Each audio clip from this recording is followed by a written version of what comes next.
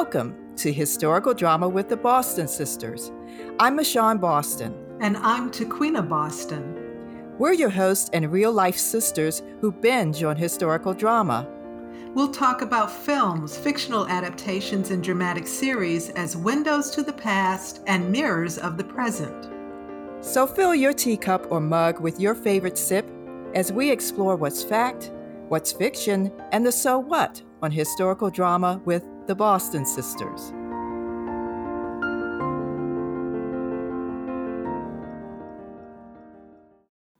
I'm Michonne Boston. And I'm Tequina Boston. Welcome to Historical Drama with the Boston Sisters. Listen to past episodes and sign up for our newsletter on our webpage at michonnebostongroup.com/Boston Sisters to stay up to date on new episodes and bonus content. We're happy that Julia, the Max drama series inspired by the real-life Julia Child, America's first big culinary television celebrity, is back for a second season.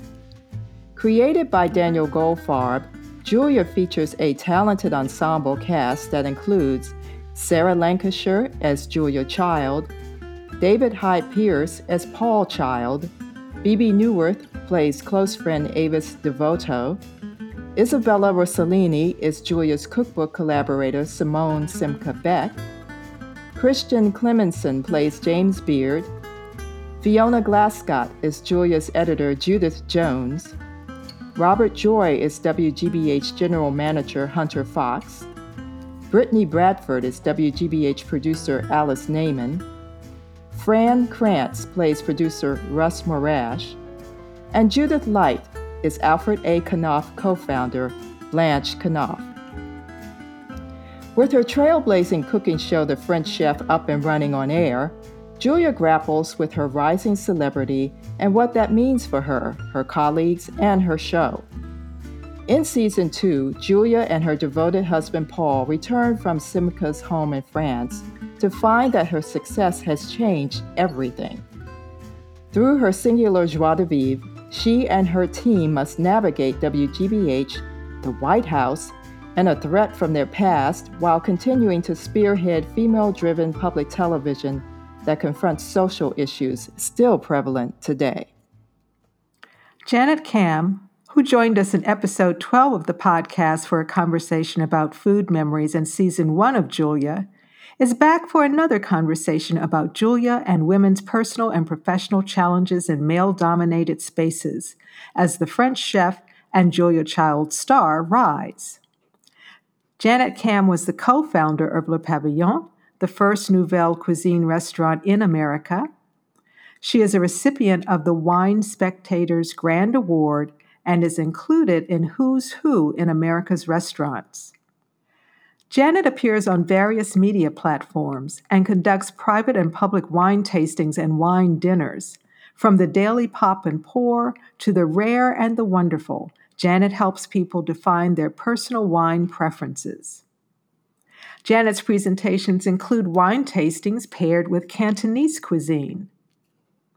Janet provides consulting services to restaurant and hospitality-related businesses, leading a collaborative process to build profitable ventures from the ground up and redevelop existing businesses into fresh, competitive operations.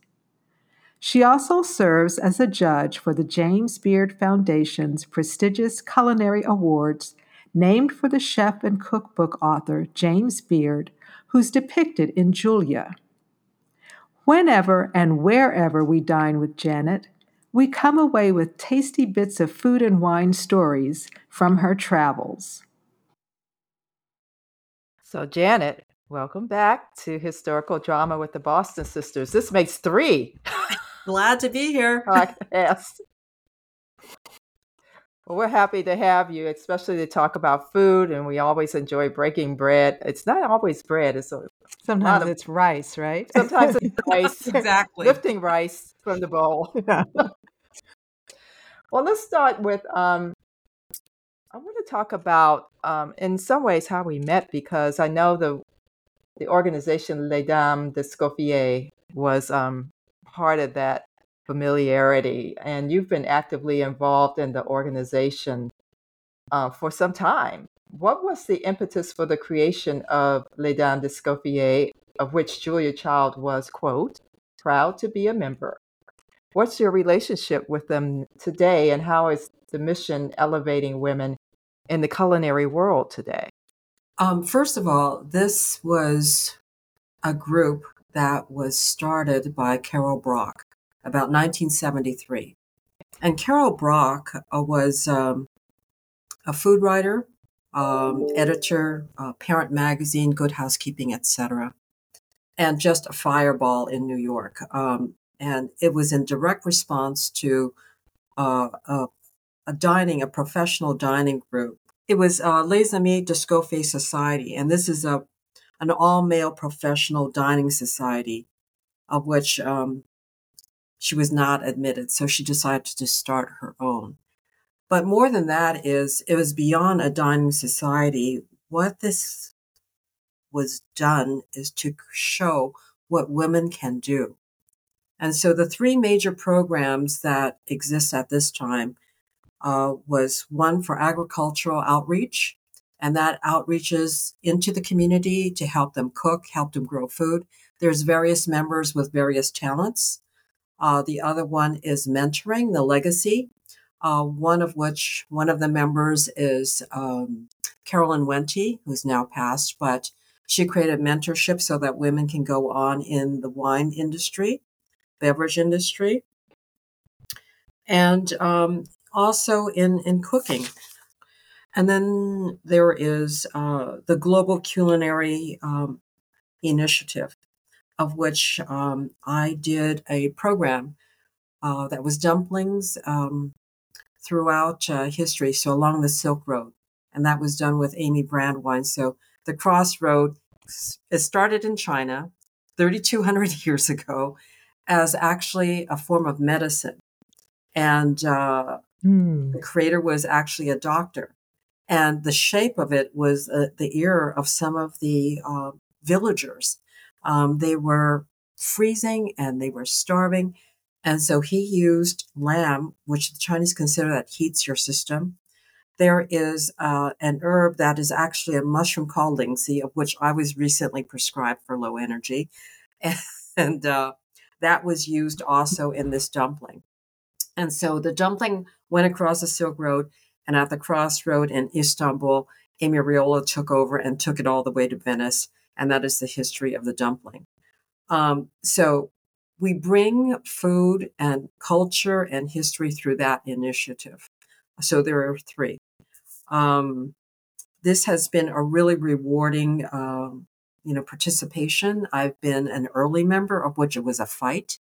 It was in 1981 that the first of the 44 that now exist was in Washington, D.C., that was created. And I was shortly after that initial meeting. And the membership was primarily journalists and cookbook writers. And when someone recommended me, I found out later, there was a huge hue and cry because I was the trade. Granted, this is Le Pavillon Restaurant. This caters to the White House and the Monetary Fund and the National Gallery. But that was the prevailing idea. And eventually, I was, a member. And because of my freedom and my contacts, it helped contribute to the growth of the group. Because I was able to fundraise as a journalist. I don't think you could do that, nor do you have those kind of contacts that has the leverage to do that. And so all of us do our part using our high card, and there is a directory where you have the right and the privilege to call anybody. And so it's the girls bringing up the girls in the ladder. And so there's a lot of mentoring. And I am so thrilled at the recent group of women who've come into this. You'll find them on the front of Cherry Bomb. There's a whole young group and a new point of view, and it's really diversified. And it's just rich. It's just a really rich group. of bonding and working together, and Julia Child being the grande dame, really. I mean, doesn't that say it? And that's the Washington chapter because there are chapters all over the country and each London, one, yeah. France, Mexico.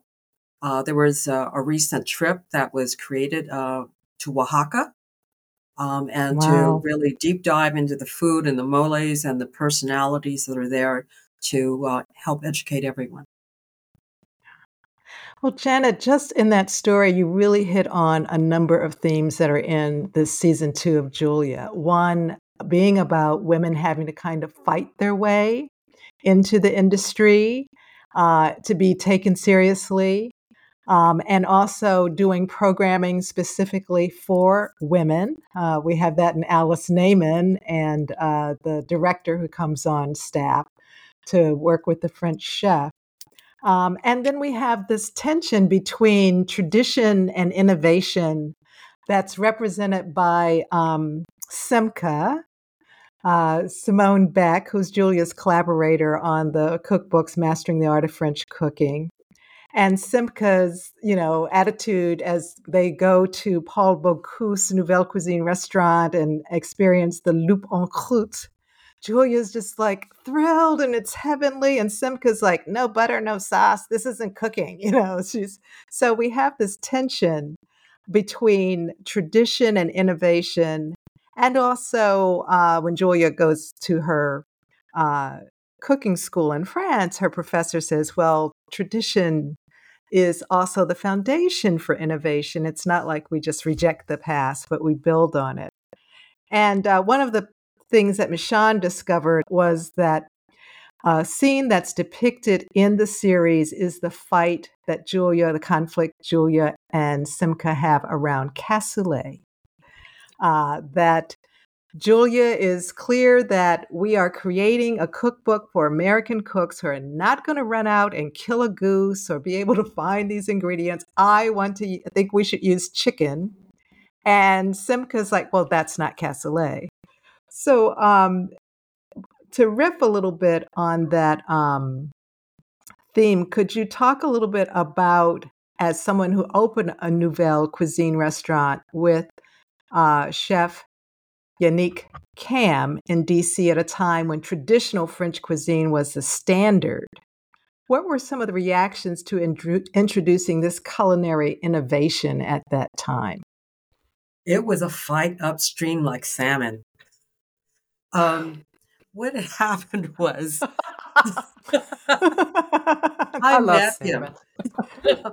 I met Yannick in his restaurant in New York. I was on, in quote, an unlimited expense account as a bottom rung executive for Levi Strauss. I was a designer and the first ever hired from the West Coast. So there's a lot of firsts in my life. So I'm used to breaking ground. So I took a friend to dinner because I had met him in a nightclub. And it is Le Coupe Fizzy. It was the only neutral grounds for the, no, Le Coupe Fizzy was the restaurant, of which his partners were Countess de Brant. This is Giscard d'Estaing's sister-in-law. And this is where Jean-Georges Vongerichten's restaurant, Jojo's, is now. It's a very lucky location, and it's on 64th and Lex. So I had an expense account, and I was going there, and I had met him. And he said that it was his restaurant. I said, no, it's Countess de Bronze. I saw it in Gourmet Magazine. And he says, oh, I'm the partner. Okay. So I remember the dish, in fact. The soup was a mussel soup. It was cream-based, and you could taste the layers inside.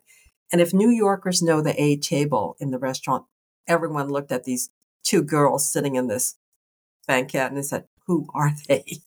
And so that was my first taste. And I remember one of the appetizers was 85 US dollars. And this is in Wow. the late 70s. So it was the cream of New York who went there and in Europe. And, you can imagine the social set. So that was the first taste of Nouvelle Cuisine in its sense, more classically based. So, from the history of what Nouvelle cuisine is, this is really the cuisine of the aristocracy. And what happened is, after the revolution, people lost their staffing. And so they had cooks that came from Spain. So the roux, that, binder of flour and so forth, is based in Spanish cooking. And this covers inferior quality produce when you're away from the source. Much like the Chinese in the interior of China, you see sauces, you see highly spiced foods, and they're away from the source of food. Whereas I'm Cantonese, I'm closer to the water and to the source. So, in a sense, Nouvelle cuisine is like Cantonese cuisine, is using the best quality produce enhanced, and it's healthy. And tradition abounded in the United States. So here it is. Everyone is doing, haute cuisine, which is Escoffier, who codified what this cooking is, so that everyone could reproduce it. And it was heavily sauced, and it was a lot of fireworks, the piece montée, all of this showtime. So the showtime was different. All of ours was on the plate and the reduction. And what happened, this is clearly a moment. Not only did the customers come in like, what do you think you're serving? Baby food? This is the purees.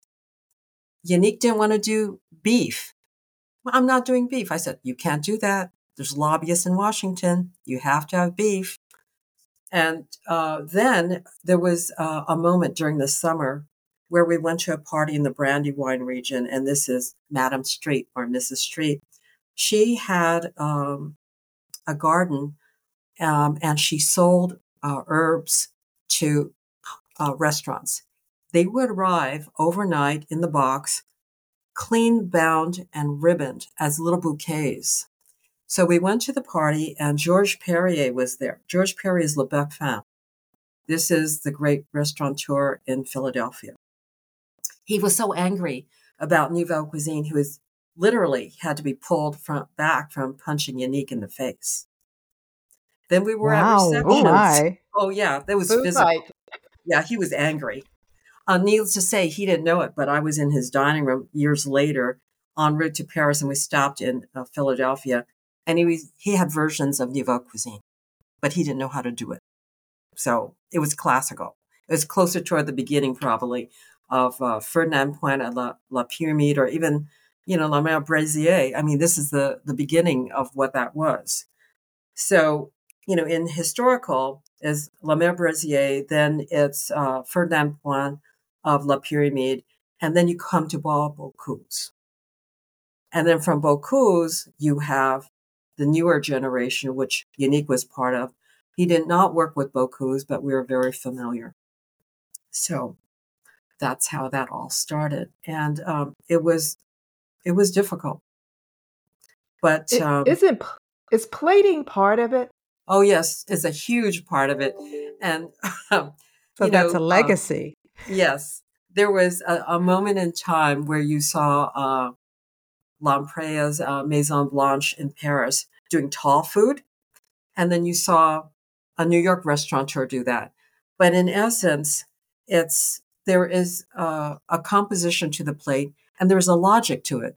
And so when I look at plates, I know what the logic or illogical moment is for the chef when he's plating. And it has a movement, it has a direction.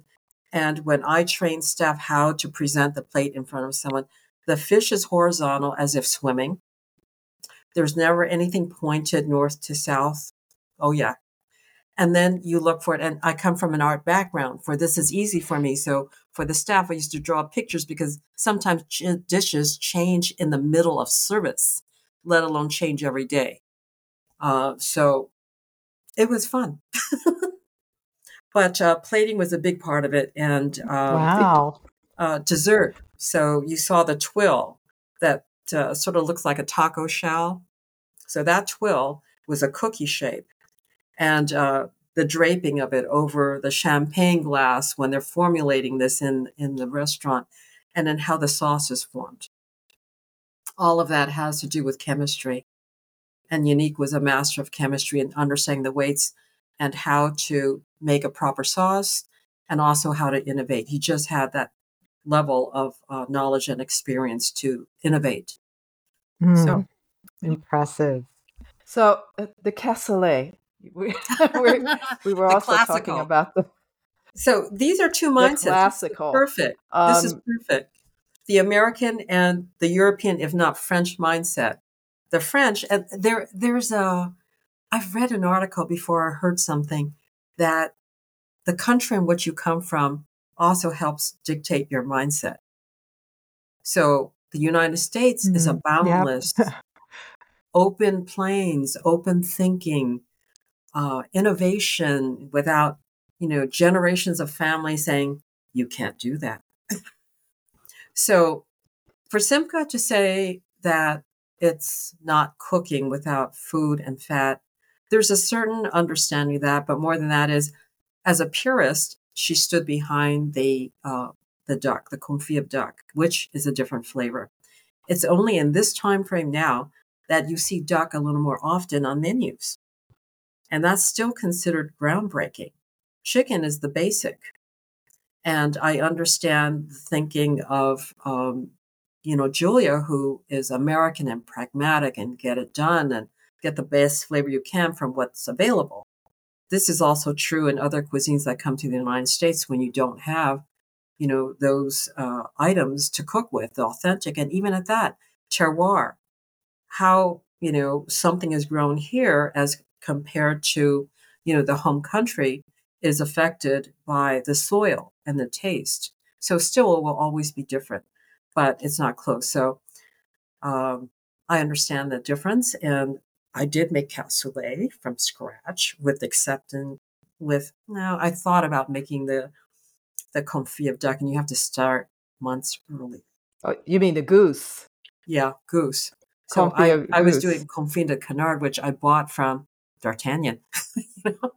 But yeah, Oh, originally it's okay. goose. So you even innovated the innovated, Yeah, exactly. innovated the from the But you original have to think without that going to butter. exactly. So you have to think that they use what was outside their backyard and how to preserve Right. it, to use Yeah. it for later in the year, how to can, how to preserve, how to pickle. So those dishes come from that segment. And we in America is like, okay, what's for dinner tonight? You know? And so there's a pragmatic level. Am I going to cook all day?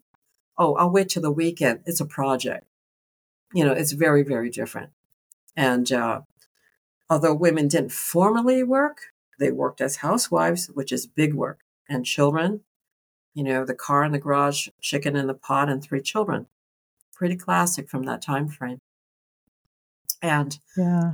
the area from which Julia comes from in Pasadena, this is, in quote, a privileged area.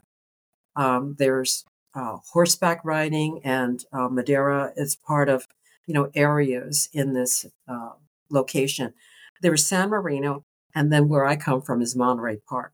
So I understood what that was, and also the beautiful, weather all year long, and those Yes. possibilities, and the private schooling, and um, what I liked about Pasadena is the closest thing to the East Coast, and that's why I live here now and forever in a day. Ah, okay. So Julia and Simca were working on a cookbook. I mean, that's where the series starts. And Julia was really very attentive to the user of cookbooks. That these were American housewives. And as someone who owns over 100 cookbooks myself, and who also has had the experience of having the smoke alarm go off trying to cook a duck, um, and you're looking towards developing a cookbook. So how do you evaluate cookbooks in terms of helping uh, folks like me, home cooks, learn, how to go beyond, the thrown together dish and really cook? Do you what do you look for in terms of a cookbook that can be used by an everyday kind of person who wants to take it to another level? Um, I look and read at recipes every day. It's it's kind of like my crossword puzzle. Um, what's important to me is technique. Inspiration comes from everywhere, and I certainly have my own ideas, having eaten in a number of places around the world and cooking myself. I enjoy cooking, and I often take a recipe and I'll change it.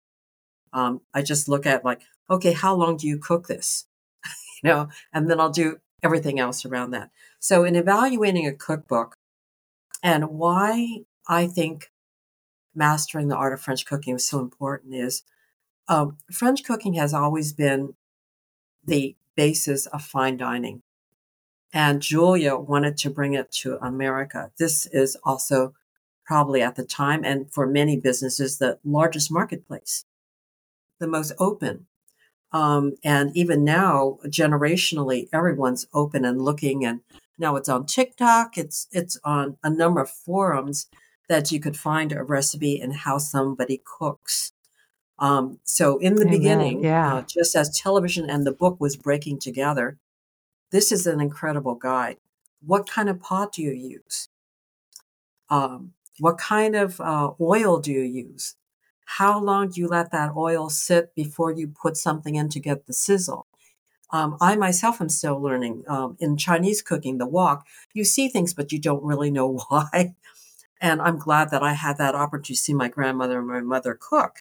And so you heat the wok, and then you drizzle the oil around the outside, and it dribbles down and it heats it so that you have that contact and it's appropriate when you throw the food in. And then you remove it and you throw the next one, and then you combine it at the end. So Julia's book, wow, it's long in a recipe, but there's no mistake in what you're going to come out with. So the only mistake you can make is if you didn't buy good quality produce. And during that early period in time, good produce was not easy to get. I remember coming to Yeah. Washington, D.C. in the late 70s and looking at people's carts, and it was all this frozen and food and white bread and Coca-Cola. I mean, it was just a different palette. And so to find something and to develop the resources and to bring those resources to the restaurant, to bring the resources to the table, and for people to understand and want it. When I moved to Pittsburgh for a short time, I heard people complain about the cost of haricot vert in a supermarket. And I said, more for me. They didn't know what it was and they didn't want to pay a commodity price. So Julia in the beginning had to use commodity product. That's what was available. And I think the Yeah. only thing that was truly exotic was maybe white pepper. That was her thing. She didn't like to see the black specks in the food. And black pepper prevailed. So I think that's the most exotic item. Yeah.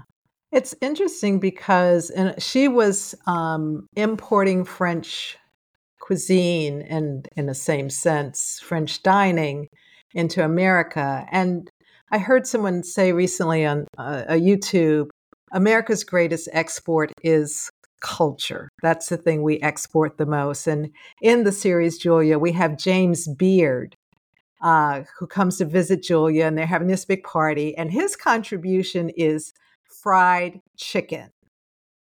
So you're one of the judges for the James Beard Food Awards. Tell us a little bit about James Beard's legacy in American food, and how does fried chicken play in France these days?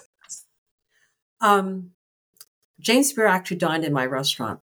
So I still have a copy of that menu that was Oh, created for him. Oh, Yeah, but I remember the wine. So it was Louis Jadot Corton Pouget was his wine, and he came with his partner. Unique had cooked for him when he was ill in the hospital. So, this is one of the first situations where food was not acceptable. You find it in, you know, hospitals now. I think Sloan Kettering, you could order out, but Unique used to deliver food to James Beard when he was ill in the hospital. So it's the perfect symbol of American food. Fried chicken. Fried chicken actually came to the United States through uh, the Scots. Originally, fried chicken showed up, I think, in a cookbook in 1747 with an English cook by the name of Hannah Glass.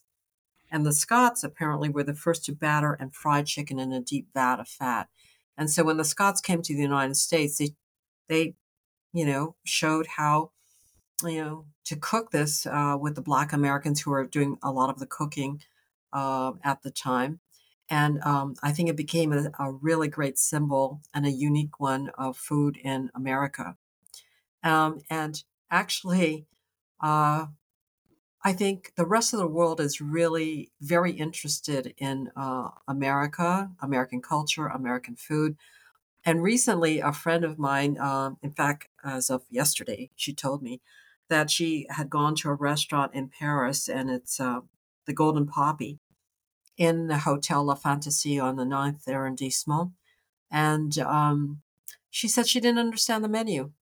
It was Dominique Crenn, and Dominique Crenn is the first woman chef in San Francisco to have Michelin 3 stars.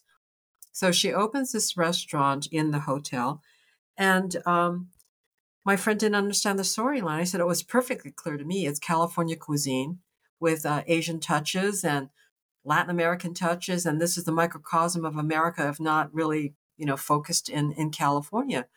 So I think that to bring these our foods to another culture really helps to expose the broad range that cuisine can be. And so it makes perfect sense, fried chicken. I mean, I myself, every birthday I have fried chicken and champagne, whether I'm cooking it, which is rare, whether it's Popeyes or Colonel Sanders or, the Korean or the Chinese fried chicken. But yeah, fried chicken's big. And it travels well, on the plane, on the Yes. train, On the train, on the or, bus. To the the picnic. picnic, at the concert. Yeah. Yeah, growing up for us, fried chicken was party food and picnic food. Yeah, Special occasion food. I always Yeah. say it's special occasion food. I agree. Janet, Yes. Ja We so we talked about your restaurant, which was a partnership, and, in Julia, we have a partnership where Paul is involved in some sense in Julia's, work. He does some of the testing, he builds her kitchen, he adjusts the counters and does a whole lot behind the scenes. Even I understood that he drew the pictures, the illustrations in the cookbook, Mastering the Art of French Cooking. Paul doesn't mind being in Julia's shadow, as we see in the series. And Simca's line is, "How can you find your light when she's such a bright star?" What qualities do you see in Paul that make him unique for that time when it comes to being the support of a woman who is the bright star? what women suffer from is confidence. And there are thousands of years of subjugation. And so when you have a man who is so confident in himself that he supports his spouse, he married an equal, and that's huge. He doesn't dominate her. He helps her rise to the level.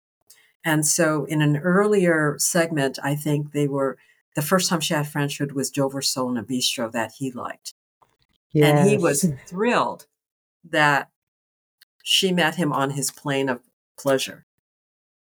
They had an incredible, from what I could see and what I've read, an incredible romance. And so he's the one who figured out the organization. He did that pegboard that's in the Smithsonian of her kitchen. He set that all up, right? Hmm. Meanwhile, he supported her because she was breaking ground and he felt what she was doing was really important. And so it's psychological, it's physical, it's emotional.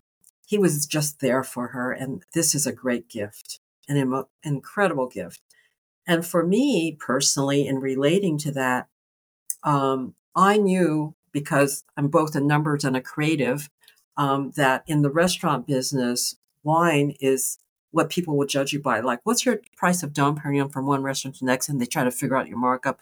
If you're a friend or if you are, my pocket first, whatever it is.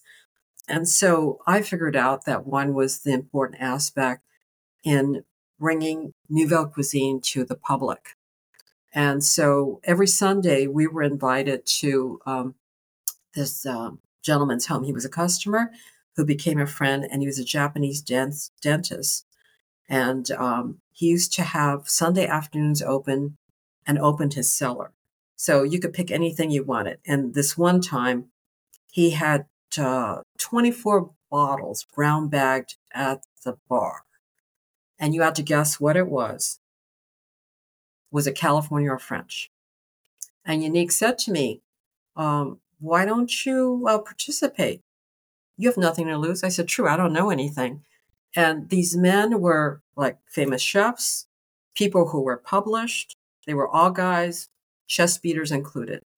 And so I went through all of it, and your nose will tell you 90% of what you need to know. That's how I came away with it. So I was the only one who got it entirely right. And that gave me the confidence to pursue this. And that is the profit margin in restaurants. And so when I do turnarounds, that's what I look at. And there's a follow-up program to that. But until to this day, I'm very, very lucky as a gift from God. Blind tasting. What the guys like to do is shove a bottle of wine in your face, brown bagged. And guess what this is? This happened to me in Pittsburgh among great collectors who belonged to the private clubs. And they knew my reputation. Some of them had been to the restaurants, so they wanted to see. And I was able to guess by deduction what that was. And you know, in every situation, the guys will always test you to see what. But you know what? If you turn that around, I think maybe only 2% will probably get it right. So that's the difference. And I think that women have been gifted with this great nose and taste because you protect the tribe. We're the ones who give birth to the children. We protect the tribe.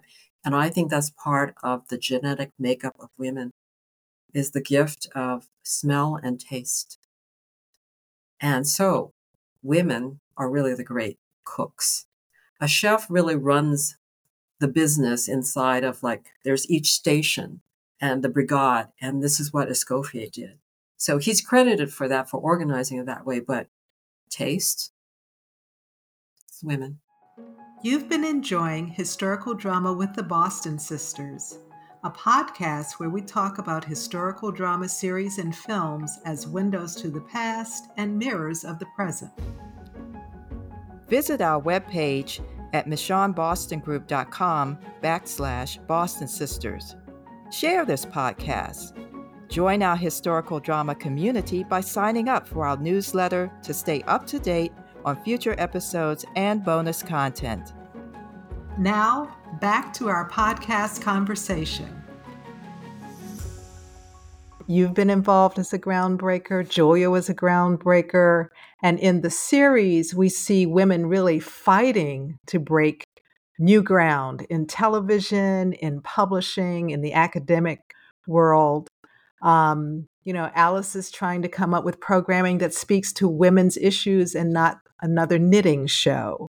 Or you have a woman who is a director who's come over from, Edward Merrill's shop on the West Coast, big time journalism. And you work as a wine and restaurant consultant. And what are some of the challenges for women in your industry today, and what battles are women still fighting? Because as you noted, when Les Dames started, that was also a breakthrough organization. It was women fighting to have space in what were pretty much male-dominated spaces. For me personally, it's been an asset to be a double minority, Chinese and a woman, because they don't know what to do with you. So you make the rules and you do it quickly. And that comes from confidence is what I bring up. And that's why when a man supports you or your partner or, a colleague, that's helpful because it's like, it's your cheerleader because it's difficult to cheer for yourself because you sound like you're bragging. So I think the last time that I really felt that was the turnaround blue test.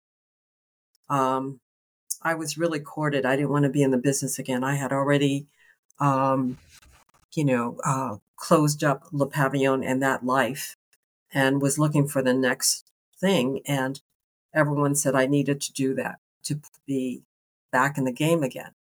And, I thought of it as a challenge. And the challenge is it his name and his work alone, or do I have a reputation and something to contribute? And I found that I did. And part of it is the Rolodex that I developed. It said that, when you leave the restaurant business, your name is dead in 6 months. My name is still alive now.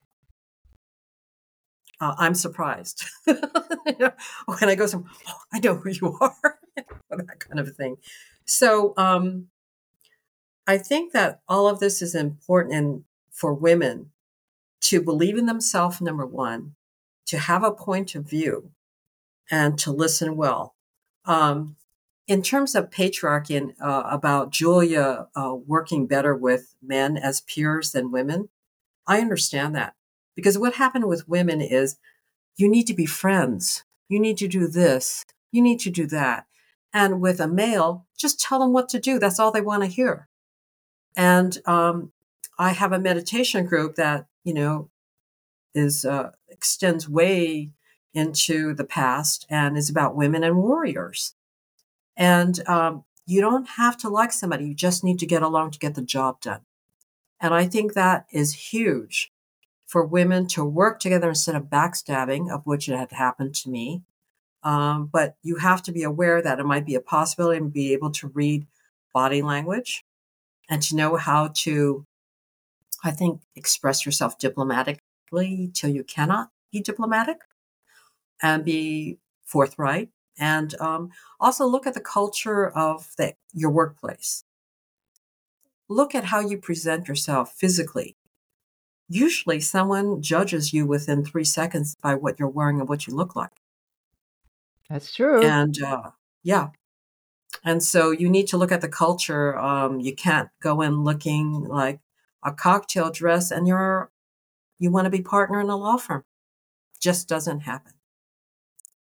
And so there are rules that are unspoken, and I think women need to look at this. Also, color. So if you look at Nancy Reagan wearing red, it's like the Queen of England. You wear the color so that you are identified in the crowd. And there's a reason for that. And so now you see women wearing sleeveless sheaths as a power, or a pantsuit as a power mode. When I first started, women were wearing Brooks Brothers for women with little string ties at the neck as Yes, yes, and looking yes. like the cult of the ugly. Excuse me, we have power. We're women. Stand up to your own power. Yeah. And Julia So, did. Janet, she did for sure. Janet, I follow you on Instagram, and I'm always intrigued by your travels. And I think recently you were in the south of France, and last time we dined with you, you had just come back from Paris. So, could you tell our community a little bit about what's the difference between the food you find in Provence and the food you find in Paris? There's a difference in temperature, the lifestyle, décontract, as it's word. So my first time in Provence was actually as a house guest of Richard Olney. So Richard Olney is, a great writer of cookbooks. He was, I think, the inspiration, if not partnering with Alice Waters in her restaurant, Chez Panisse. And the wine list was done by Kermit Lynch. And Kermit Lynch is one of the importers, I think the first importer I knew of who had a bricks and mortar, store that was walking distance to Chez Panisse, but actually had like Fanny right there. That it was named after Alice's Water as a little cafe. So I was a guest in his home along with Dorothy Cann, who was the founder of the French Culinary Institute in New York, of which hired retired chefs and chefs to teach. So you got the DNA going through the new people. And so Richard Olney was a customer of mine. He used to come to Washington, D.C. to visit his sister and to his dentist. So being in his home was very relaxed. I brought a loaf of bread that I found at the airport. Like, what do I take? And he immediately looked, he says, "Oh, Pauline, this is the best bread." So, and From the airport? yes, I was found at the airport. I said, "I've got to take something." I was like, and fresh bread, taken to the interior. So he says, "Oh, Pauline, the best." I said, "Okay." And so the chicken was a spatchcock chicken. And he said, "Is Krug champagne okay?" I said, "Oh, yes, Richard, yes." And then he says, "Oh, would you like to meet Kermit Lynch?" And so that's how that all began. And through Kermit, I got the rarest wine. And that's a good story in itself because it's what the family drinks of Camp Lafont. And it's like half a hectare is Meursault Desiree. And so as relationships go, um, he says, you and everybody else wants this wine. Only 6 bottles come in the United States. And so he sent Dominique Wow. Lafont to the restaurant. Yannick and I never sit down. We sat down at lunch. And Dominique said, after lunch, you can have any amount you want. That's how we got the rare and the wonderful. And so, going back to Provence, so much of what I do is wine focused because that is the profit margin for restaurants and my consulting. So I was pouring for professionals. This is a group from France, and I had 35 wines from Provence in front of me. So they were all rosé. And then there were different tables of other wines around. And I tasted every single one of them. Of course, you taste and spit. And I thought, oh my God, there's hardly a difference. It's a lifestyle wine. You sit by the pool, you sit outside, you drink this, you don't get drunk, put an ice cube in it. It's a fabulous wine. And it's very pretty to look at. And it reflects the sun, right? So, in fact, I had an MW come in front of me and I watched her while she was tasting because she was speaking on Provence. And I said, "Let me tell you some family stories behind some of these wines." That was it. So, but wines in Provence are very relaxed, and they're some of the grape varieties cross over to what we normally look at. But the wine that was special to me and the food item was I had a True Bouillabaisse in Marseille, and by True, one of my friends is a professor of medieval French poetry and fluent and speaks Occitan. And so she chose the restaurant and I chose the wine. It was Cassis. It's a white wine. And the first one I ever had was actually by Kermit Lynch importing it. And so you have a very relaxed lifestyle. It reflects everything, the sunlight, the slow movement. I mean, if you look at the South here, when I was with Levi Strauss, I would call up and they said, "Oh, we've had a break. We're having a Coca-Cola break. We'll call you after." So in the North, which is usually industrial, so you have Paris. And there's the competition of a world-class city. And so you do everything to do that. It's the interior, it's the food, it's the construction of the food, it's the right, uh, you know, items that you're using. Whose caviar are you using? What is the hottest item at a certain point in time? Is the kiwi fruit. So you have to have the hippest, the most, precise food. And so that is the difference. There's also a price difference when you pay for that structure and that learning, in Paris of the grand restaurants. You start about 10 to 13 years old and you do the stage. You have to make the decision from formal schooling to go modern or you go classical or you go, into another direction. And so my ex-husband, at 13 decided, or his grandmother helped him decide what he was going to do. And so he did his internship or his stage with the only 2-star outside of Paris at the time. And it was Monsieur Ledomge. And that's how he learned the business. And the man stayed beyond his retirement to make sure he completed his uh, learning period, his stage. So it's totally different. You dress differently for the occasion. You eat differently for the occasion, and the expectations are different. The wine lists are different. It's two different things, and both are fabulous. If we were like to Queen and I have dreams of traveling Again. again, and if we were planning a trip to Provence, what is it that we just could not miss? I mean, should we pop by Julia and Paul's old place? What is the can't miss, and what are the can't Okay. avoid Julia's home in foods? Provence, I wanted to rent. When she first passed away, it was for rent. And I thought, oh, great B&B. Well, it's since been purchased as a cooking school. It's a bloody fortune, but it's a cooking school. And I'm sure it really references what she does.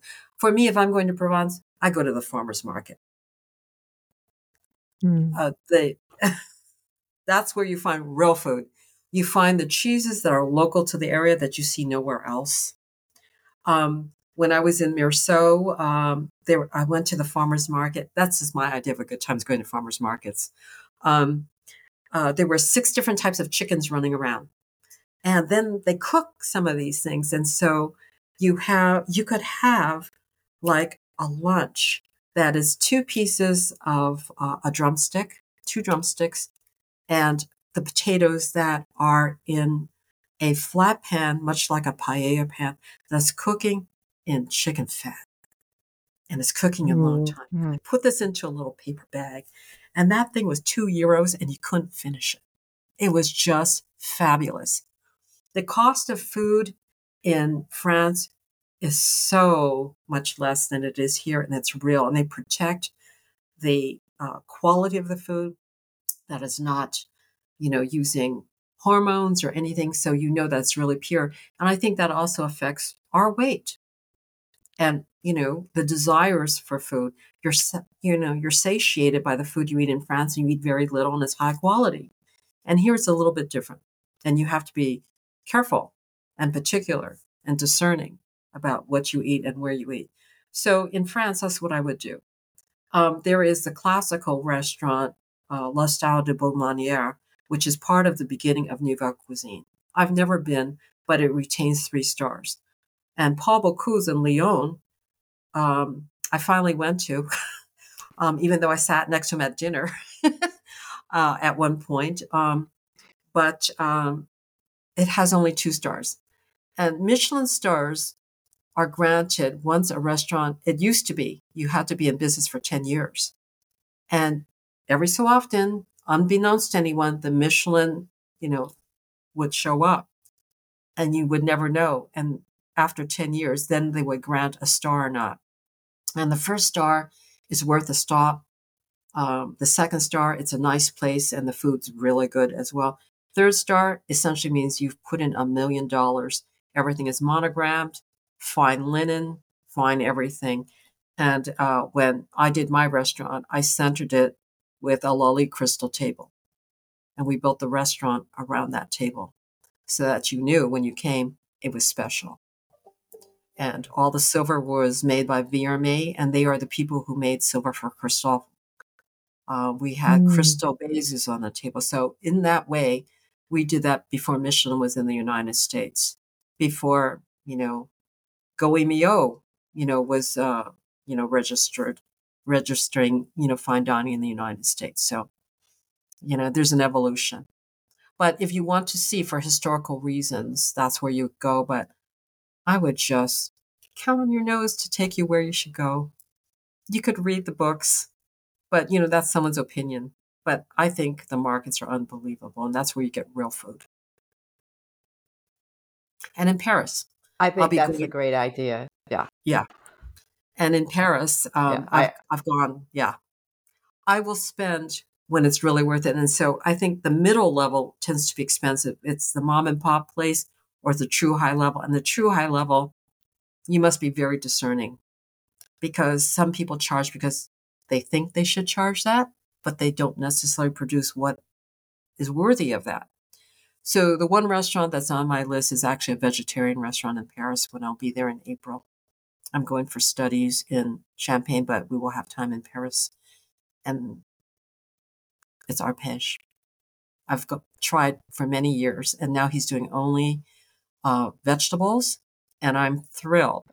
Well, Janet, I'm so glad that you joined us again for the third time on the podcast because we get so many tips from you and just how to appreciate food. And of course, we all And love wine. and wine.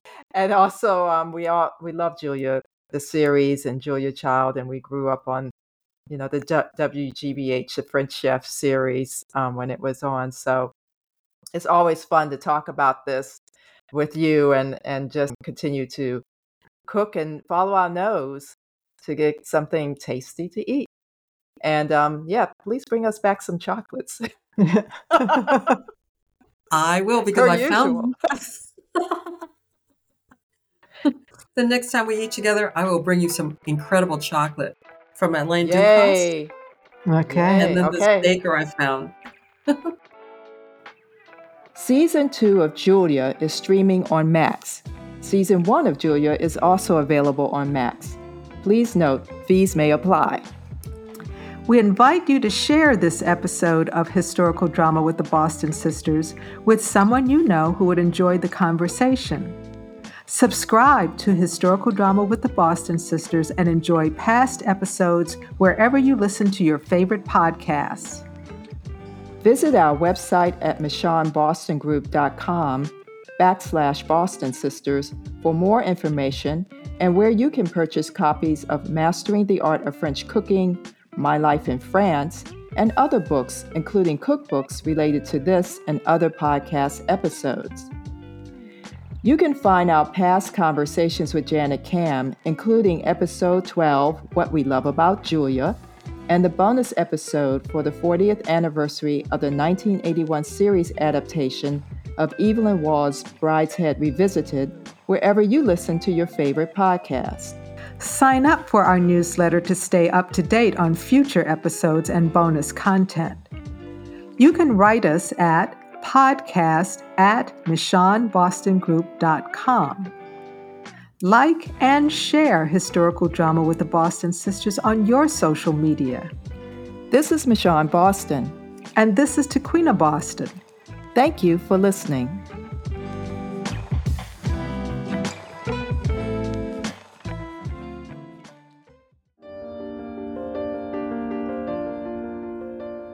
We hope you enjoyed this episode of Historical Drama with the Boston Sisters, a podcast about historical films and series dramas.